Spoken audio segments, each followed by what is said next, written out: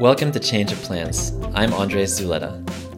On Change of Plans, we feature stories of resilience and reinvention, interviewing entrepreneurs and other creative individuals who have found fun and inspiring ways to adapt to sudden, unexpected challenges.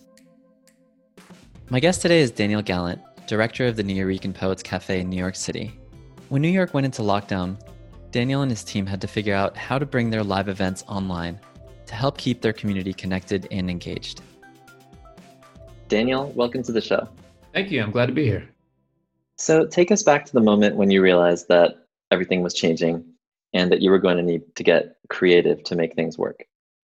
Well, I was serving as a judge during a New York State Student Poetry Slam final at the Fashion Institute. And during the break between the two competitive rounds, word came in that Governor Cuomo was starting to implement certain lockdown procedures, and that some of the city-run entities that we and other nonprofits rely on were going to have diminished capacity. So we started looking into alternatives. I mean, throughout the cafe's history, our focus has been on live performances, readings, poetry slams, open mics, experimental, edgy, sometimes really challenging content. The cafe's stage has always been a place for experimentation, for risk-taking, and for free speech. And in late February, early March, we realized that our ability to provide those services and to connect live audiences and live spoken word and music and theater was going to be curtailed. So we started looking into online possibilities. We'd been working with social media promotions for a long time, for over a decade, but mostly we were trying to get, as they say in the business, get butts in seats, get people to our events, let artists, audiences, and spectators know about the experiences they could have at the cafe. And suddenly we realized that work was going to have to change, and that the online landscape was going to be the new and only gathering place that we could take advantage of.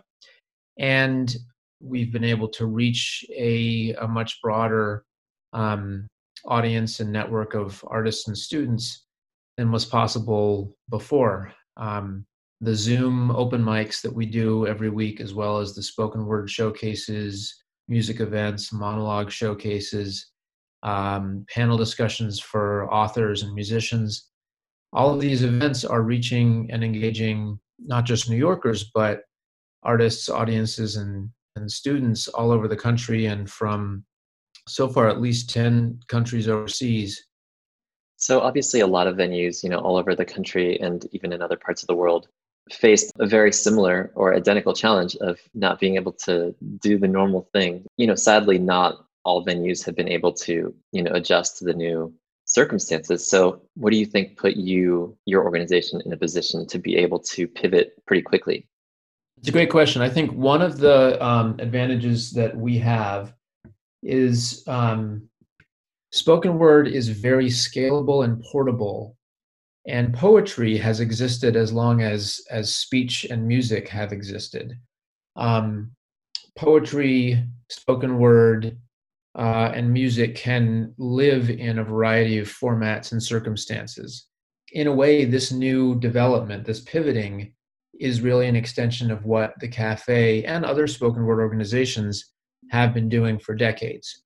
We're pivoting from offline to online, from bricks and mortar to virtual, but spoken word is a constantly evolving art form, and one in which practitioners are finding ways to adjust an old format and adjust an art form that has been around for generations to constantly evolving circumstances. It's also an art form that, the way we practice it at least, thrives through dialogue and thrives through immediacy and thrives through, in a sense, creative confrontation. And Zoom and other conferencing platforms allow for and encourage dialogue. A lot of performing art forms are not so focused on two-way communication, feedback loops, the interplay, and creative exchange between artist and audience. But spoken word, at least the way that we have practiced it at the cafe for decades, is all about that interplay. And the advantages of Zoom and other teleconferencing platforms for artistic exploration, in part, is that it's very possible to move back and forth between spectator and audience, and much more possible in a way online sometimes even than offline, to have a member of the audience become a performer and then go back to being a member of the audience, and to make that experience of crowdsourcing your event, to make it feel even more democratic. I mean, there are people participating in our open mics right now who never would have been able to attend our events in person, and might never have been able to attend a poetry event in person because they live somewhere or they work a schedule, or for whatever reasons, their life circumstances and geographic specifics mean it hasn't been possible for them to share their work in a live setting. But not only can Zoom and other similar platforms connect those people with audiences, but someone who's isolated but has a lot to share suddenly sees the barriers to both receiving and contributing poetic and spoken word content diminished. When your team was discussing, this idea of going online, I imagine that at least for some performers and some creatives, there might have been some resistance to going online. Can you tell me a little more about that? Certainly. I think for even those of us who are the most enthusiastic about keeping programming active and making sure that we were continuing to offer artists and audiences opportunities to connect, even those of us who were the most eager to do it still were nervous about some of the possible downsides and drawbacks.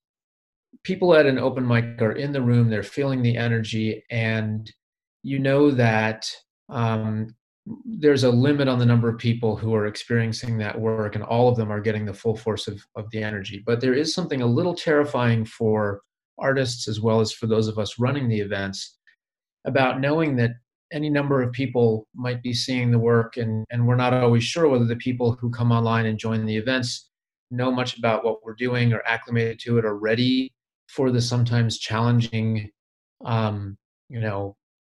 controversial, emotionally raw topics that are going to be discussed. I mean, we try to make sure our audiences understand that these events are about free speech, free expression, and they may not always be polished, and they may not always be comfortable to watch. We are encouraging poets to bare their souls. And sometimes poets, understandably, like musicians and monologists and storytellers and comedians, sometimes solo performers get very nervous about the challenge of sharing sensitive, personal content in front of a sort of anonymous audience. There's also the fact that for a performer, when you're on stage, you don't always see all of the faces. People are out there watching you. You can feel their presence, hear their breathing, hear their applause or snaps or reactions. But on Zoom and on any other platform, there's the ability to actually stare into the eyes of each individual person if they have their cameras on. And sometimes that's great and inspiring, especially if they're giving visual encouragement, if they're cheering you on, typing positive messages in the chat box. But also if someone is, grimacing at the screen, or just seems to not be paying attention, or eating a bag of chips or something that a person normally does in front of a screen, for a poet who's used to a very different sort of interaction with the audience, knowing, as you do in a bricks and mortar venue, that the audience is pretty much just focused on you, it can be distracting and sometimes disconcerting to see that a Zoom audience or an online audience might be reacting differently in real time.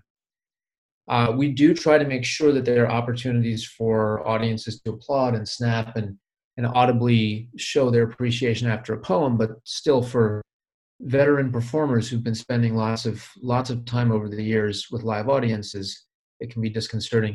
And there also are Zoom bombers. We sometimes call them party crashers instead, but people who will try to, enter an online event with the sole intention of disrupting it, making trouble, posting or voicing offensive commentary. And just generally speaking, privacy is a concern, I think, for many artists, and the question of whether, when you're performing and sharing work online, is there a risk of someone, stealing it or making use of it, or in some way disrupting the experience? There are fears and concerns, but we've found that the benefits far outweigh those downsides. So when things start to go back to normal, do you see the cafe continuing online events in conjunction with in-person events? The short answer is yes. The long answer is, of course, a long one. It's also just sort of ironic that as you're asking that question, the main thing I hear in the background is sirens, just over and over and over.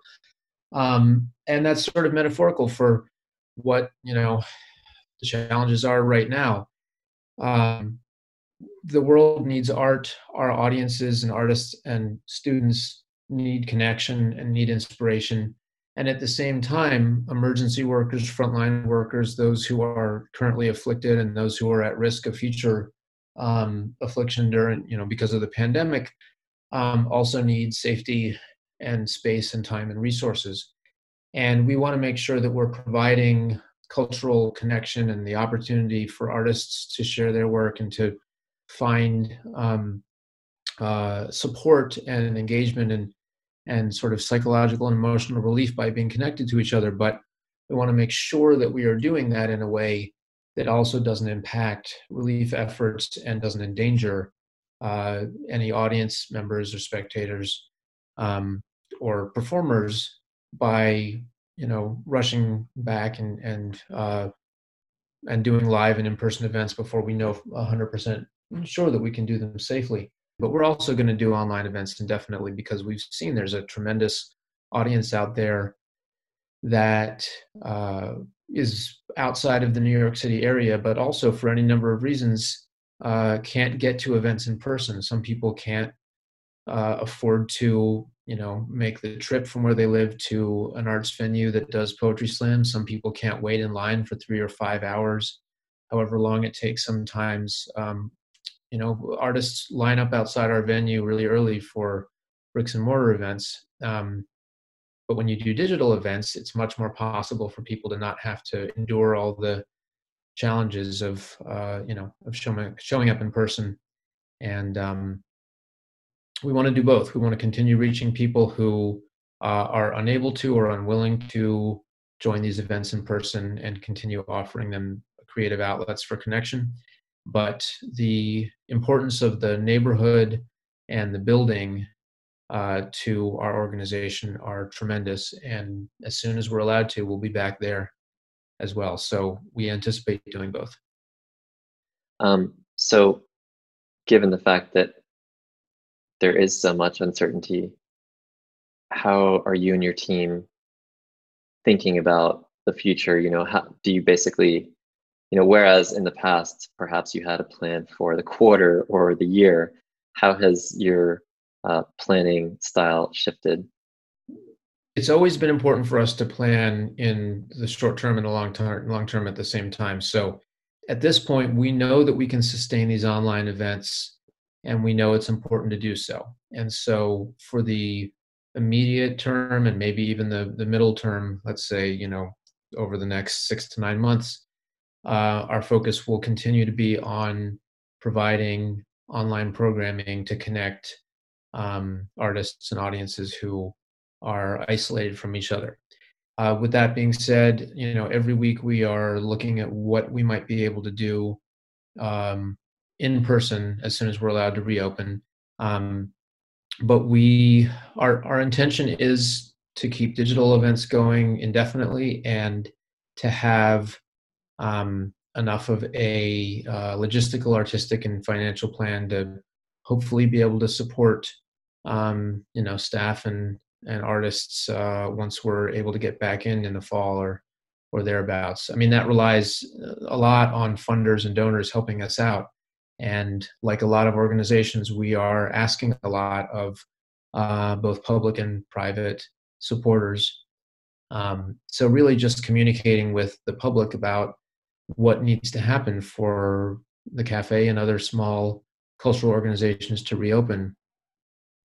I'm wondering, and this is kind of a two-part question, but what advice would you give to, first of all, artists and creatives, and secondly, to organizations who are feeling a bit more stuck and haven't quite found a creative solution like you have found? One of the most important dynamics is to keep moving, but to keep moving in an intelligent, informed, and sensitive way, a way that takes into account what audiences want and need, what the artists that an organization serves want and need, and what the staff of that organization want and need. And when I say that it's important to keep moving, what I mean is to keep providing the artistic or the support activity for nonprofits and for-profits that exist to support and help others, to keep providing those services even when there is not a clear financial component to doing so. Focusing on meeting the need before focusing on supporting those services. Although the two things, of course, go hand in hand, and I would never suggest to an organization or an individual that they run themselves ragged, providing services, providing support, providing art, and never thinking about the bottom line. You have to think about the bottom line, but at this point in time, because there's such a generosity online, but there's also a tension between generosity and scarcity of resources. There are many people and organizations who want to give, who want to be charitable, who want to support a cause or an organization they care about, but many of those same entities and individuals are also themselves strapped for cash or trying to divide their resources among many needy causes and among many hungry mouths. So anyone can ask for resources, anyone can ask for money and ask for help, but it's a more effective ask when it comes from an individual or a group that is continuing to provide beneficial services, beneficial art, useful support. We have gotten modest amounts of resources now to support some of what we're doing, but we were operating all of these programs at a loss, and many of them are continuing to.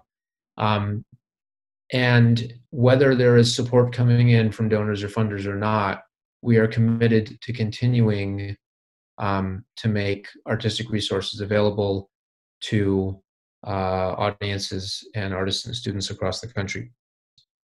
And simply remaining present and remaining helpful and remaining upbeat and remaining willing to be part of the greater effort is so hugely important. And that kind of positive energy drives other positive energies. That kind of positivity inspires other people and organizations, and it also can help drive donations and grants. This is a point in history when as many of us as possible need to do the good work and focus more on doing the good work than on where the support for us is going to come from.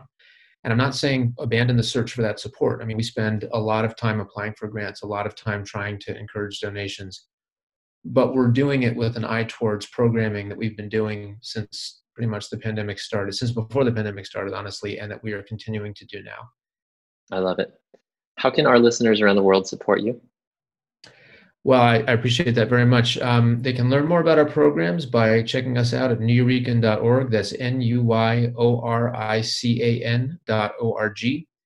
And if they want to help kick in a few dollars to keep our programs going, you can go to nuyorican.org/contribute. That's NUYORICAN.org/contribute. Well, thank you so much for joining us today, Daniel. Absolutely. Make sure to check the show notes to learn more about Daniel and the great work they're doing at the Nuyorican Poets Cafe. If this episode inspired you, please share it with a friend and leave us a review wherever you listen to podcasts. To learn more, visit changeofplanspodcast.com. That's all for today. Thanks for tuning in.